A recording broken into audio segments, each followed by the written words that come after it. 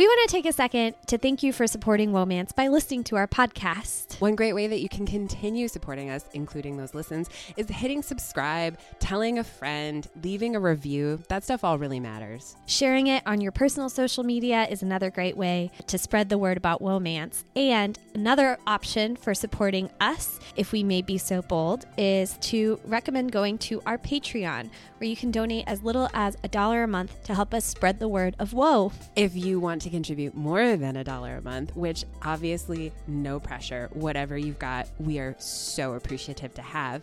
But we have awesome gifts for you. If you want a hand-addressed letter from Morgan and Isabeau, maybe with some special whoa stickers, other merch, just visit our Patreon. We are Womance on Patreon, or is it patreon.com/Womance? We would be very proud to call you one of our patrons.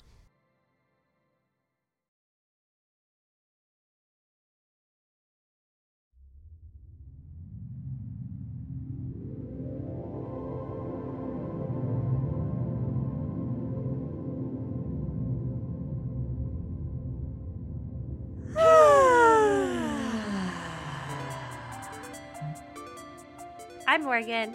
I'm Isabeau. And this is Womance, a podcast about romance novels, about pre-Columbian Mesoamerican sex rituals, about solstice traditions, about museums, small town museums, about interrupted jewel thievery, about being seen, about sexy security guards. But mostly it's about that first thing. Romance novels. And ourselves. So this week we are discussing a brand new release, as in it just popped up in our Kindles this morning at 12 a.m., probably Eastern time. We are going to talk about a short story from the 12 Naughty Days anthology. A steamy holiday romance anthology. Do you want me to read the back of the book?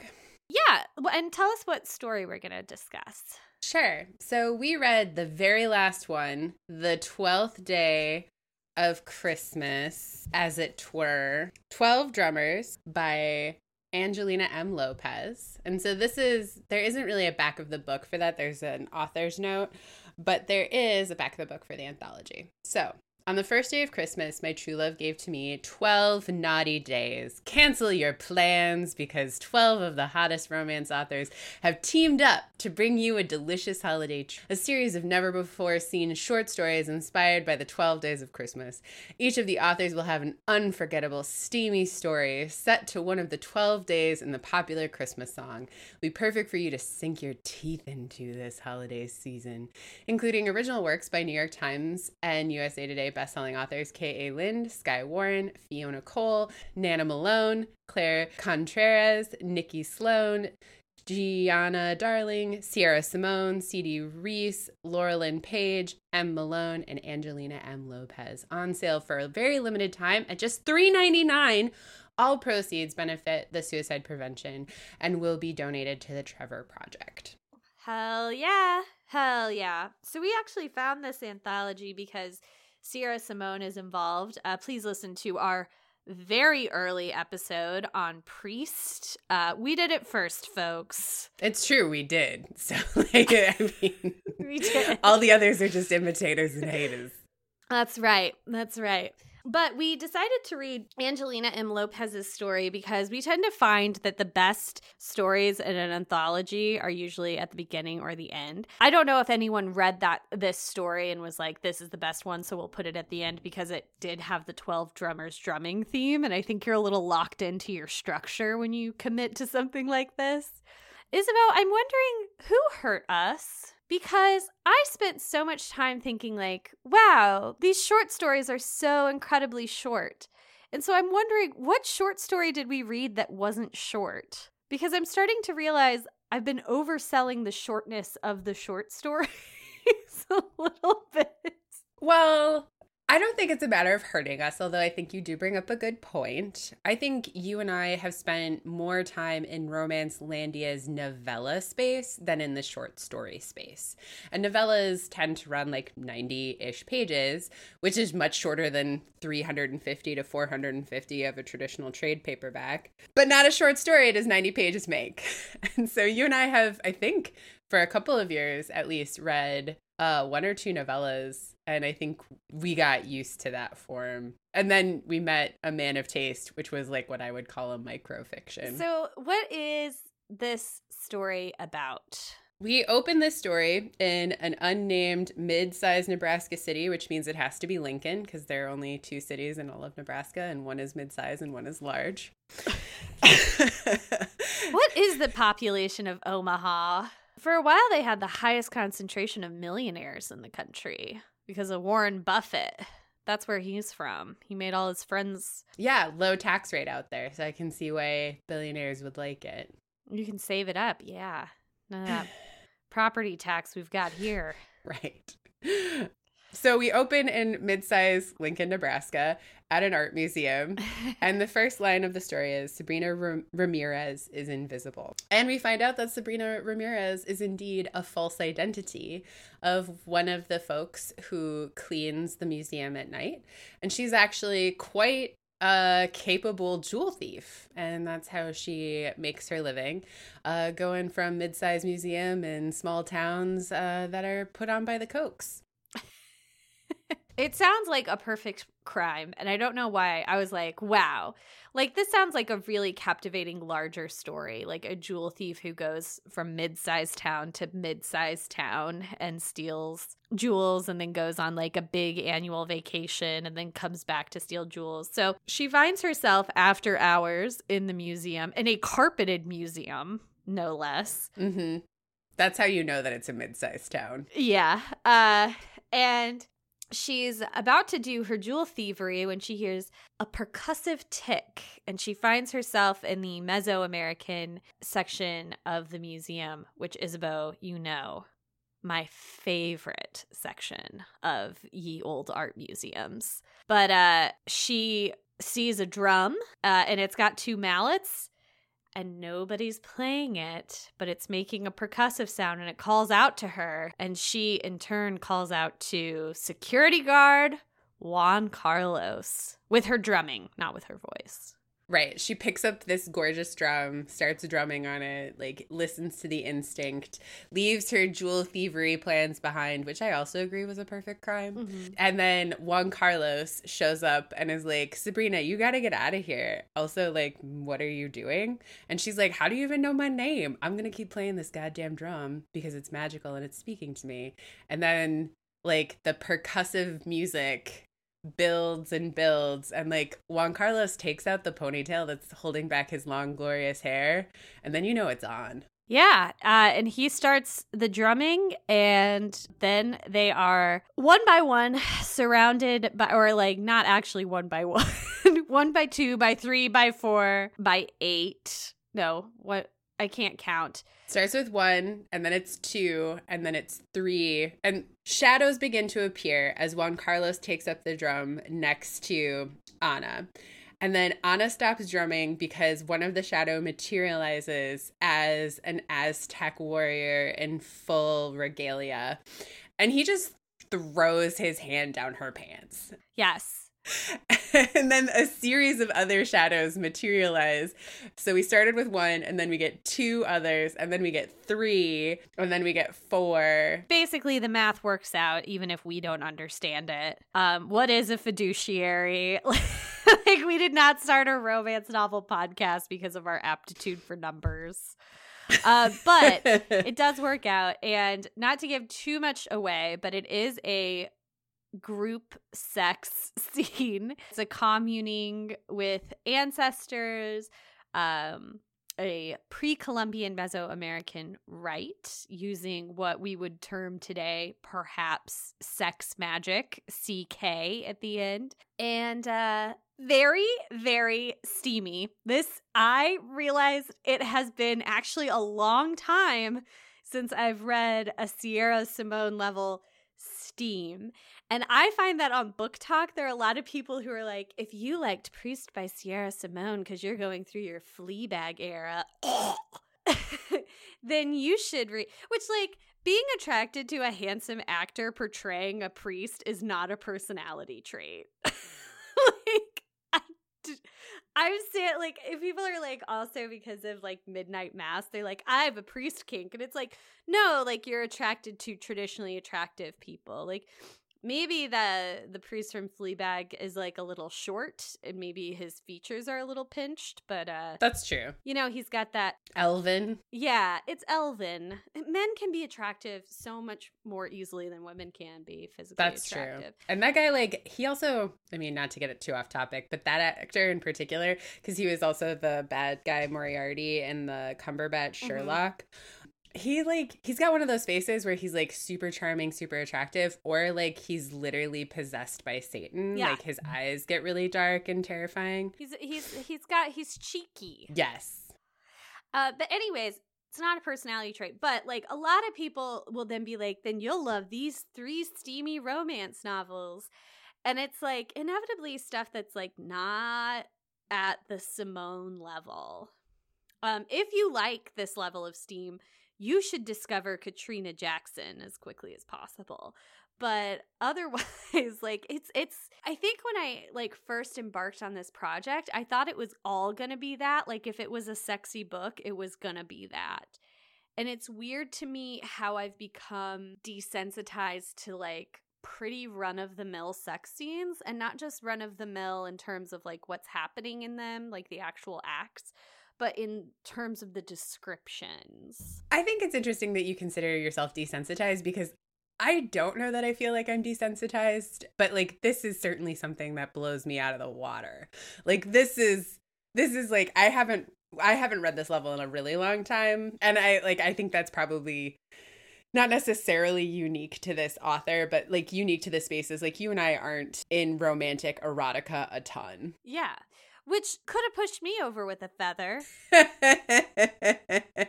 then I was like, oh yeah, like I actually read a lot of like supremely boring sex scenes. And I think we were actually talking about this with our last short story that we read, where it's like, it's, you know, pulling all the levers and pushing all the buttons.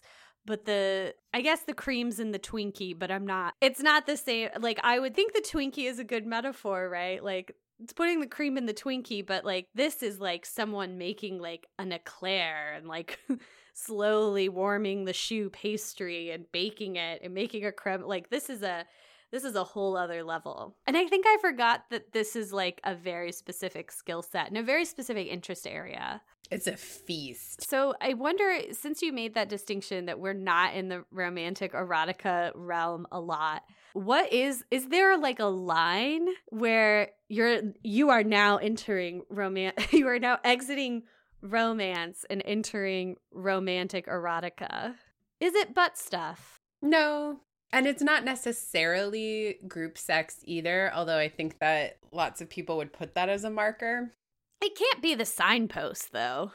No. I'm trying to think, like, what makes it, because I think whatever boundary exists, it exists much more clearly at the poles than it does in the middle, as with all things. And so I'm trying to, like, what would push something just over the line? And, like, that's pretty hard for me to identify, but one of like the hallmarks of erotic romance that is absent in regular romance is there's less character development, there's less dialogue, there are just more sex scenes in general. There's also like a variety of sex scenes in terms of like what kind of sex is being had, who's doing what to whom. There's just like more salads at the buffet than there aren't. And so I think it's like a different salads.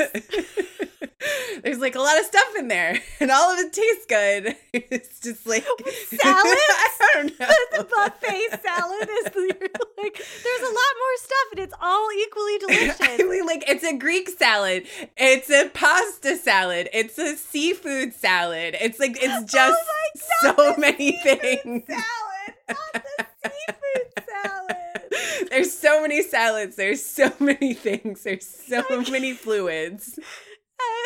As opposed to coming up with a better metaphor, I'm glad that you've just like quadrupled down on how erotic romance is like a bigger salad bar.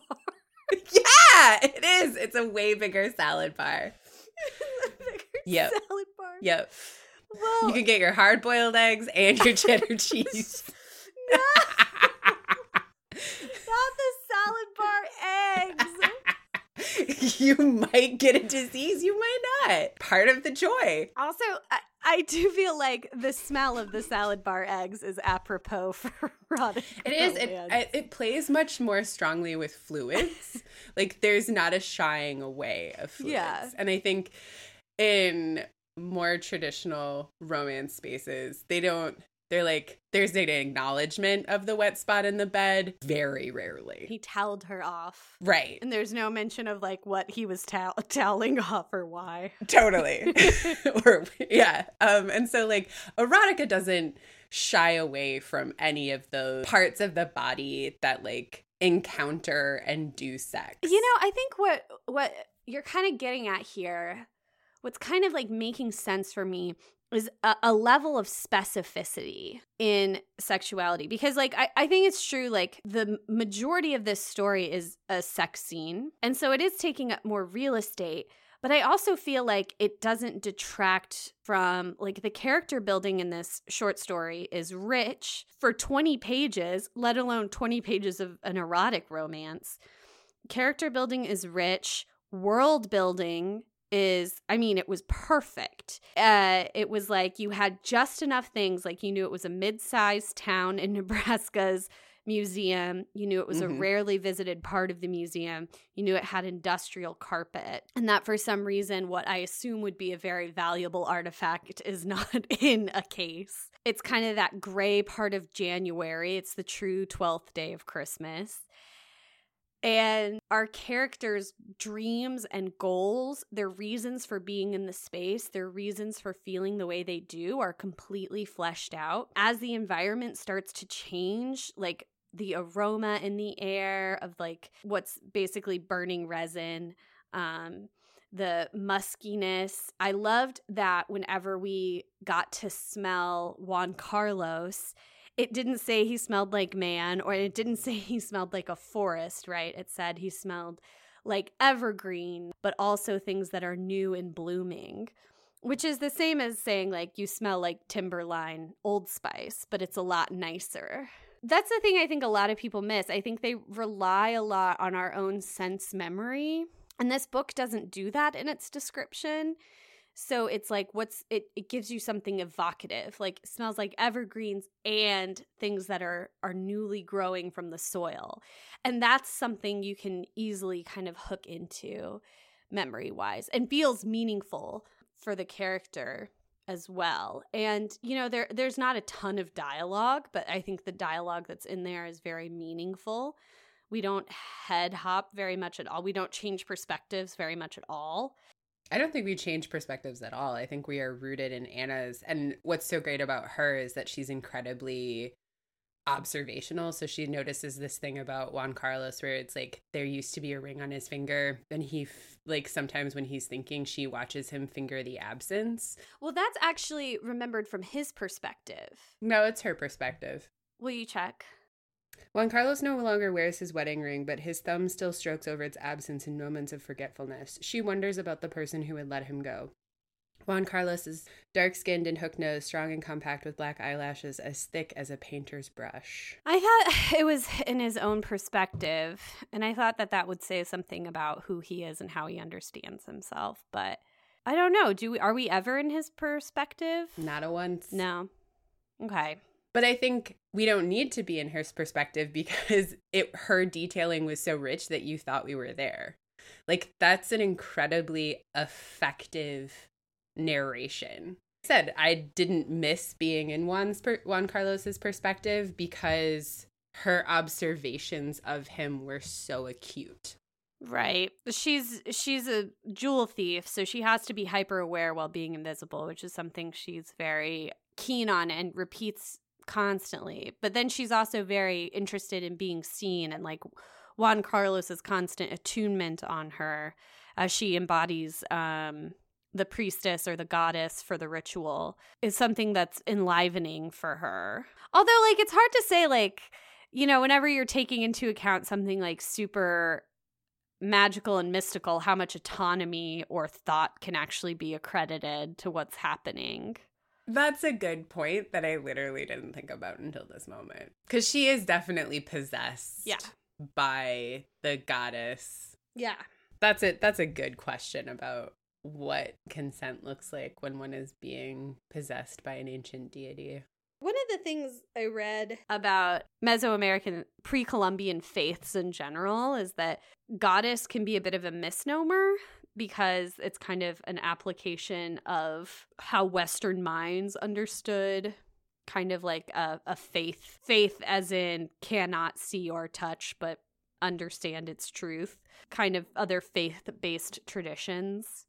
I just learned that the Yucatan Peninsula translates into I don't know what you're saying, because when Spain landed, they like found the Yucatan people on the what we now know as the Yucatan people on the Yucatan Peninsula and said, "What are you called?" repeatedly in Spanish. They had never heard Spanish, so they just kept saying, I don't know what you're saying. And it's just now in like the early 2000s that we've translated the language that was spoken there and understand that what they were actually saying. Yeah, it's like the Sahara is a Swahili word for desert. So then it's the desert. Yeah. And like chai is tea, so then it's tea. At first I was like confused. I was like, why would this ritual be happening around Christmas time? And then I was like, so then I Googled it. And then I was like, oh yeah, duh. The winter solstice is understood across the world. And I found some actual like one-for-one, like lots and lots of winter solstice, obviously, festivals and rituals that were practiced in pre-Columbia Mesoamerica. I didn't find one that specifically revolved around group sex and getting sex fluids onto a drum.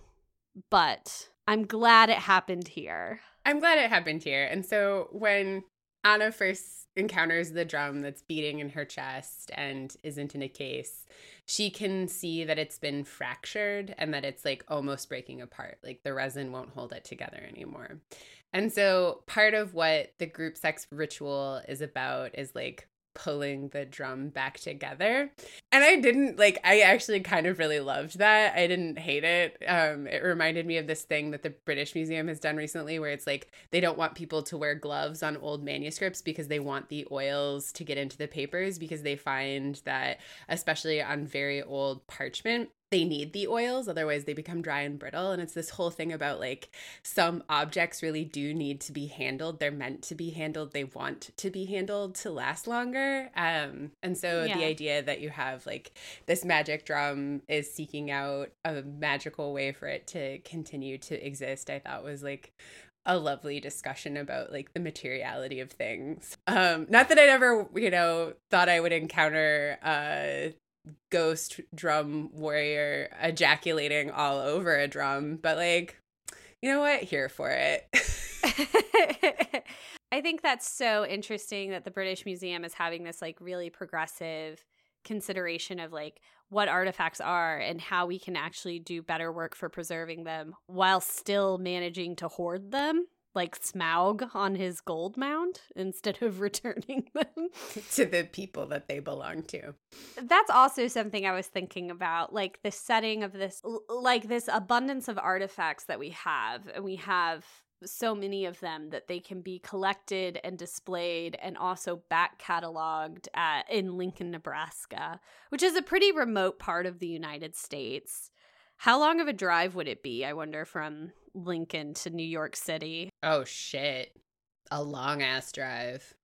I'm going to look it up because I'm thinking about that joke in Spinal Tap where he's like trying to get he's English. He's trying to get his girlfriend to come visit him on his U.S. tour. And he's like, why don't you they're in New York. And he's like, just fly into New York and take the subway to Ann Arbor.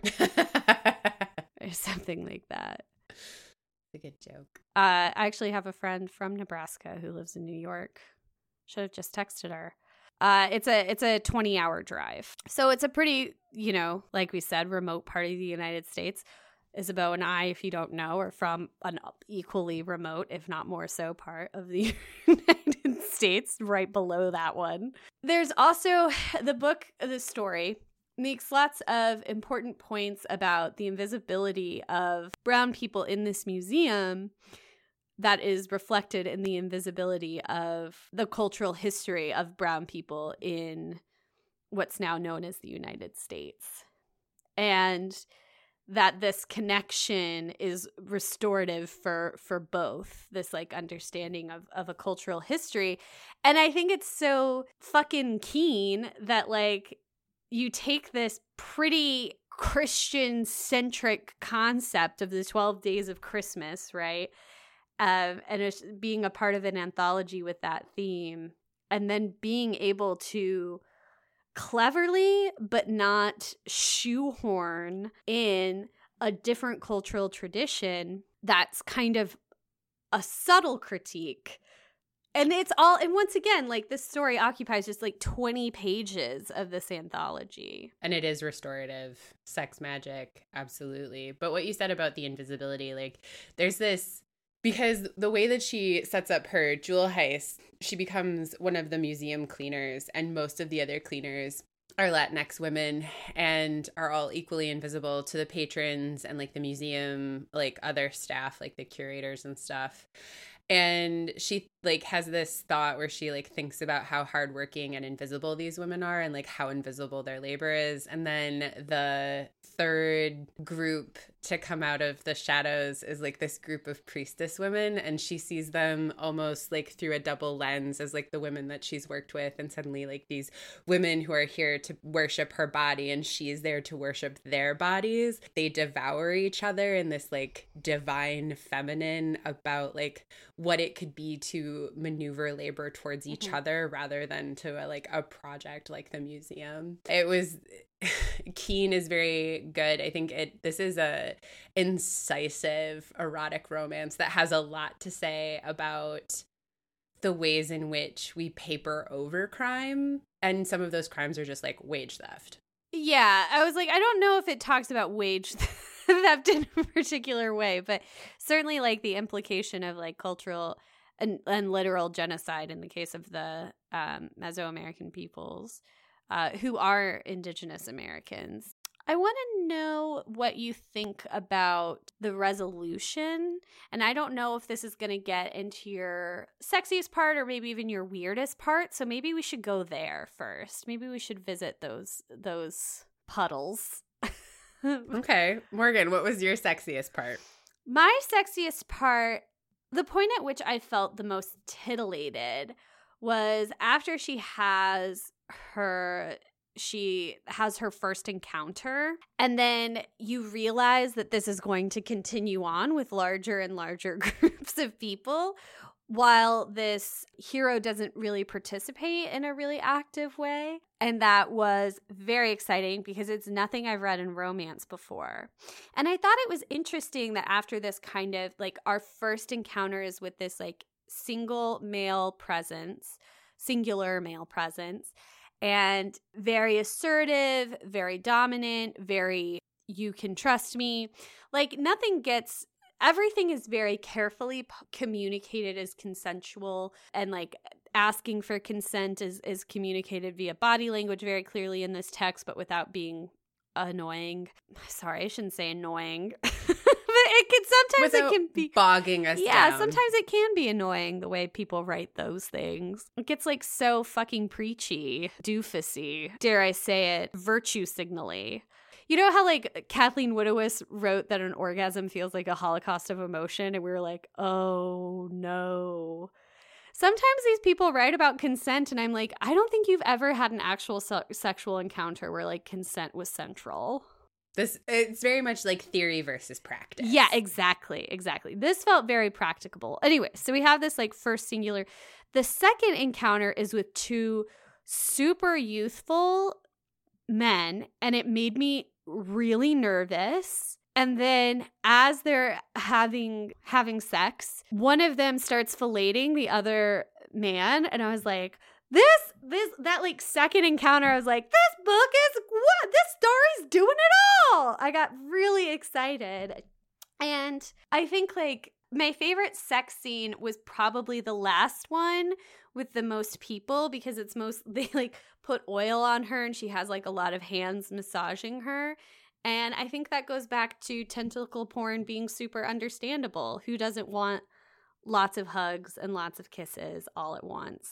But the point at which I was like vibrating, I was like, oh my God, was that second encounter. I too vibrated in that moment, because not only does he start filleting the other guy, but he's like working between her vagina and his penis, and just like he's like going at both of them. And I was like, I 100% did not expect that. I would say like I was mostly surprised by every sex scene. Like I was just like, I just walked into each one like, what are we going to do next? Yeah, it's true. I feel so bad. I feel like I'm giving it away. This feels like the most guiltfully spoilery episode we've ever done. But I feel like maybe there are people who like have read her other books or like spend more time in this genre who are better prepared than us. And here's the other thing about that second encounter is that it feels the most precarious because of who is a part of it.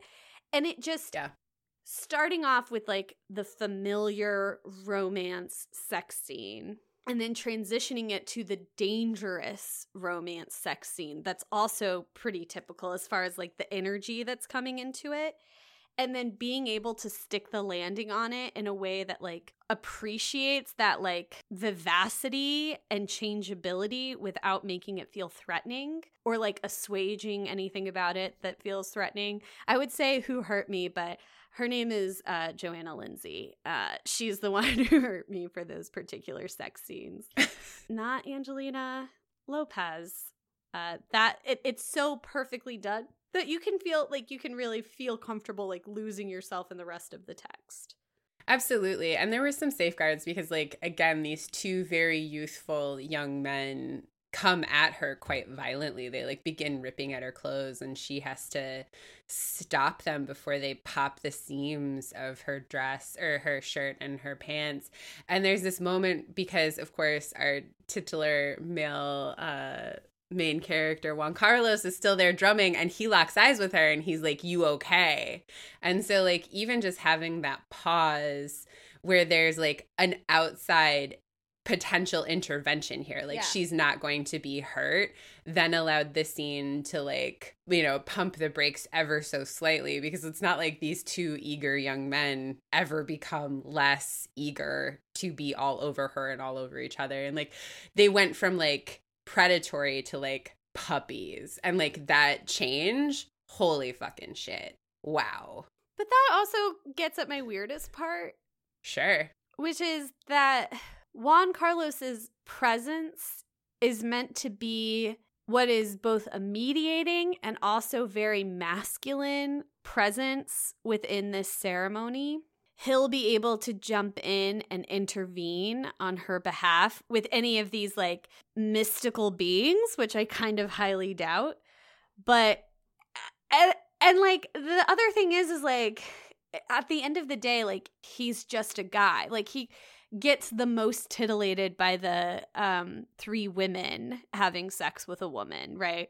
Like he's less titillated by the other men who are present. It made me think of It Follows, where the woman has this thing following her, and it's, you know, in order to get it to stop following her, her very well-meaning guy friend is like, I'll have sex with you and I will carry this burden and we'll figure it out once it, you know, directs its attentions towards me. And then like the whole thing is like, why would you ever think that you could defeat something supernatural? Like that is so beyond any capacity. And so I like, it just felt kind of silly. And like the denouement, like the idea that he would be able to intervene on her behalf, like maybe it's part of the ritual, But there was something so like, this felt like it was so transcendent, but it needed to have this anchor, and I was ready to go into the fucking stratosphere, right? So the tether wasn't that pleasurable to me. My idea would be like, these supernatural beings would never hurt me because I'm a part of this, so I'm in it, you know? As opposed to like regular check-ins with the security guard. The recently divorced super hot security guard. I would just say recently divorced is is another way of describing it. It's like he has a gun and he has this like security position at the museum, and there's just so much like traditional cis maleness wrapped up in it. I don't know. I just wish there was like a little bit less of that. That was my weirdest part, because it's like this incredible normie thing in this cosmic short story. I get that. He's a total normie. He works the night shift so that he can do school during the day. And like, she even has this line where like, his dreams are bigger than mine have ever been. And I'm like, babe, you jewel thieving and having like an annual super long 5-star vacation on the jewels that you heist. Like, what do you mean his dreams are bigger than yours? Like, what? I know. It's kind of like one of those things where you meet a super successful person and they're like, what about you? Oh, I love that you're a teacher. It's like, oh, thank you. I feel both insulted and smaller now. Thank you. Yeah, so I get that. What do you want to start with your sex? I'm sorry. Why are you sorry? I feel like I wasn't giving you time to respond. No, of course you were. That was totally fine. I can see why that would be a weirdest part. My weirdest part wasn't that. It was definitely the priest group sex scene which is the scene, the sex scene at the top of the hill before we get to the normie sex scene that like culminates this whole thing. I was like I said earlier, I was entirely surprised with each new person who arrived in the carpeted Mesoamerican part of the art museum. And the priests themselves were great because they were really well defined. You had an older one who was sort of in charge of the other three. You had a very young one. And then you had... If they were Catholic, this would be an exorcism. Yeah, exactly. And so, like, again, I felt like it's a very weird experience to feel like I know the pieces, except they do not go at all where I expect them. And that was true of this group sex scene. And I'm like, I'm trying to be an adult about it, but like, I'm finding it rather difficult. First of all, you keep saying priests, and it's evocative of a very specific reference. And I'm wondering what you're picturing. Like, are you picturing like the people described in the book, or is part of you imagining them but with like little white collars? No, I'm envisioning what was described in the book, just like extremely holy men who are about to engage in a sex rite. Yeah. Except the first part of the scene is that she like begins fellatiating the older priest, and I was just like, oh, I didn't even catch that. Yeah, and like it's like okay, and then there are all these hands all over her with oil, and then they put her on the youngest priest, and then they're like massaging more oil, and like then they're like at her butt, and then there's It's so funny. Listeners can't see this, but Isabeau's been doing this funny, like, rolling gesture with her hands to describe massaging, and then she hooked her pinky. It's like they massaged her butt while she's filleting the oldest priest. And I'm just like, I know I got stuck on it, and I know it's like a petty thing where I was just like, because like when he shows up and she's like, he's the oldest, he's like, I didn't envision him as like wizened or anything. I just sort of like, just like older than her, but like, you know, gray at the temples. And then you've got all these like young hot bucks around. I'm just like, why are you filleting this old dick? It's like an elder thing. Yeah, but like I didn't love that either. It's weird to interpret it. that way. I like either way, I was like, that was the part that like I found myself stumbling over the most. Inside this group sex scene. Why do you think that is? Because I know you said like, you know, you feel weird about the older guy, but like I think it's because like in the text itself he felt a little like fatherly when he first arrived. Oh God. Yeah, and so like there was like a paternalism to that particular masculine energy that was absent from the other masculine energies in the story, which I was like not into. I did not pick up on that, but it's definitely going to fuck me up if I return. Also, like, that's like entirely what I brought. So like, you know, like, yeah. There's so many levels to this conversation where it's like there are a lot of things that are like, oh, I don't like the thing that the thing that you enjoyed makes me feel weird, right? Like there's a lot of different paths that can go down without being like, oh, now I can't enjoy it. But being like, I felt like the guy getting filleted was a father figure is pretty hard to recover from. But then there's also the level of like talking to someone who had a completely different interpretation of a scene than you, and it's because they interpreted a fatherly presence. It's like, it's not like there's nothing I don't think there's anything in the text that calls him fatherly. I think it's really just like he's older and wizened. So like I brought like whatever's inside of me brought that. Yeah, exactly. That's wild. Yeah, wasn't into it. But I think it was also because of the comparison of the masculine energies. Like the first one is like stoic and incredibly alpha and like, as you said, really familiar. And then you had these like two potentially violent, extremely vivacious young men. And then you had the three like sort of calm down ladies. Not that scene was calm. And then you just had like four very holy men in some sort of like hierarchy. I was just like not prepared for the last male energy, I don't think. Yeah. Well, I'm very curious to know what your sexiest part was. All of it? Like, it's actually very difficult for like, because even while I was like not into the filleting part, I was into all the other hands and like mouths and like stuff going on in the tentacle scene. Yeah. Like, I'm not going to say that I wasn't titillated because obviously I was and like totally get it. I think my least sexy part was the one with the two dudes. Maybe like my absolute sexiest part was like that scene of bodily consent when she like begins to withdraw it from the first entity and like he bites her on the cheek but like stops what he's doing. I thought that was very sexy, and then she's like back into it. It said like a stallion calming a mare. It's a very specific reference. And also true. Animals bite each other a lot to get submission.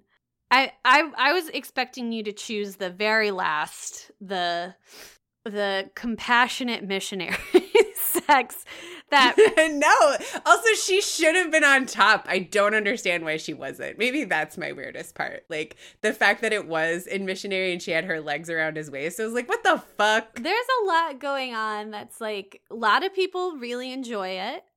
And I also think there's like a lot going on here about like masculine and feminine energies that ascribes those energies to masculine and feminine bodies. And so I also think the fact that she was so self-possessed in all of these other sex scenes may have necessitated, and he was very self-restrained in throughout the rest of this like idea of him being like the God, not energetic and not like assertive, but the piston. I don't know. Like, you know what I mean? Like, I don't want to, like, being on top, like, right, as much as it can be like literal, it can also be a metaphor. So I think like that felt like the right move in the like, it's also very much like a bell curve, like ratcheting up, and then we have this like kind of peak scene that's with these women that's letting you know we're now on the denouement, which is really interesting. There's probably a lot to be said about that as far as like, you know what, I don't know. I guess like part of me wants to be like, oh, that's also a weird part. But another part of me is being like, I don't know, like you read it as like pitch and tone rather than like a gender and sex role type thing when you read it because of how it's written, even though it's, you know, cis women's bodies and like cis men's bodies. It's not like it's it doesn't feel the way those books written in the culture wars feel, where it's like his masculine hands, right? And that's like goes back to the smell of evergreens, right? It doesn't say he smells like man. And there are lots of places in this book where it could have been like he smelled like man. Also, doesn't say that a woman's vulva tastes like purple, which makes it takes it up a notch than some of the previous Christmas short stories we've read for this show. Yeah, that's it. And like every sex act ends with fluids on the drum. Yeah. Mm-hmm. In different ways. So like there was no shying away from that or like making it euphemistic. Which I think, but it's also like it doesn't like lose any kind of like poetry or like flooredness with that kind of literalization. It all reads the same. I think, yeah, absolutely. Like I think there's something potentially lost in the idea that like the messiness of sex, the things that you need to use to make it more comfortable in different positions or different sex acts, like the idea that we would euphemistically hide those things away, like this story totally shows like why you don't have to do that in the hands of a skilled author, like why fluids can be just as sexy as anything else, like a diaphanous nightgown. Yeah. It looks like Angelina M. Lopez has mostly written like contemporaries, and they look kind of, you know, I would love to read more of her work in this kind of like cosmic space. Yeah, totally. Although I'd love to read more of her books in general. I consider this to be a romance. As do I. Absolutely. There was not a second that I didn't enjoy in some facet, even as I was faced with my own hangups. Yeah, it also did the thing that I think we were kind of missing in the last story we talked about, where it gave you lots of like terms you could Google, right? Mm-hmm. So it's not going into like a ton of exposition, you know, about the history and culture, right? It's giving you terms, and even without Googling it, like you have references to help you like understand what's going on. Like there's a lot of smoke in the room and things like that. But at the same time, you learn so much while people are having sex, which is, you know, rich and captivating. And I kind of like the 12th day of Christmas is post-Christmas, but so I think it's kind of nice that there's a story that realizes like that's seasonal without being Christmassy. I agree.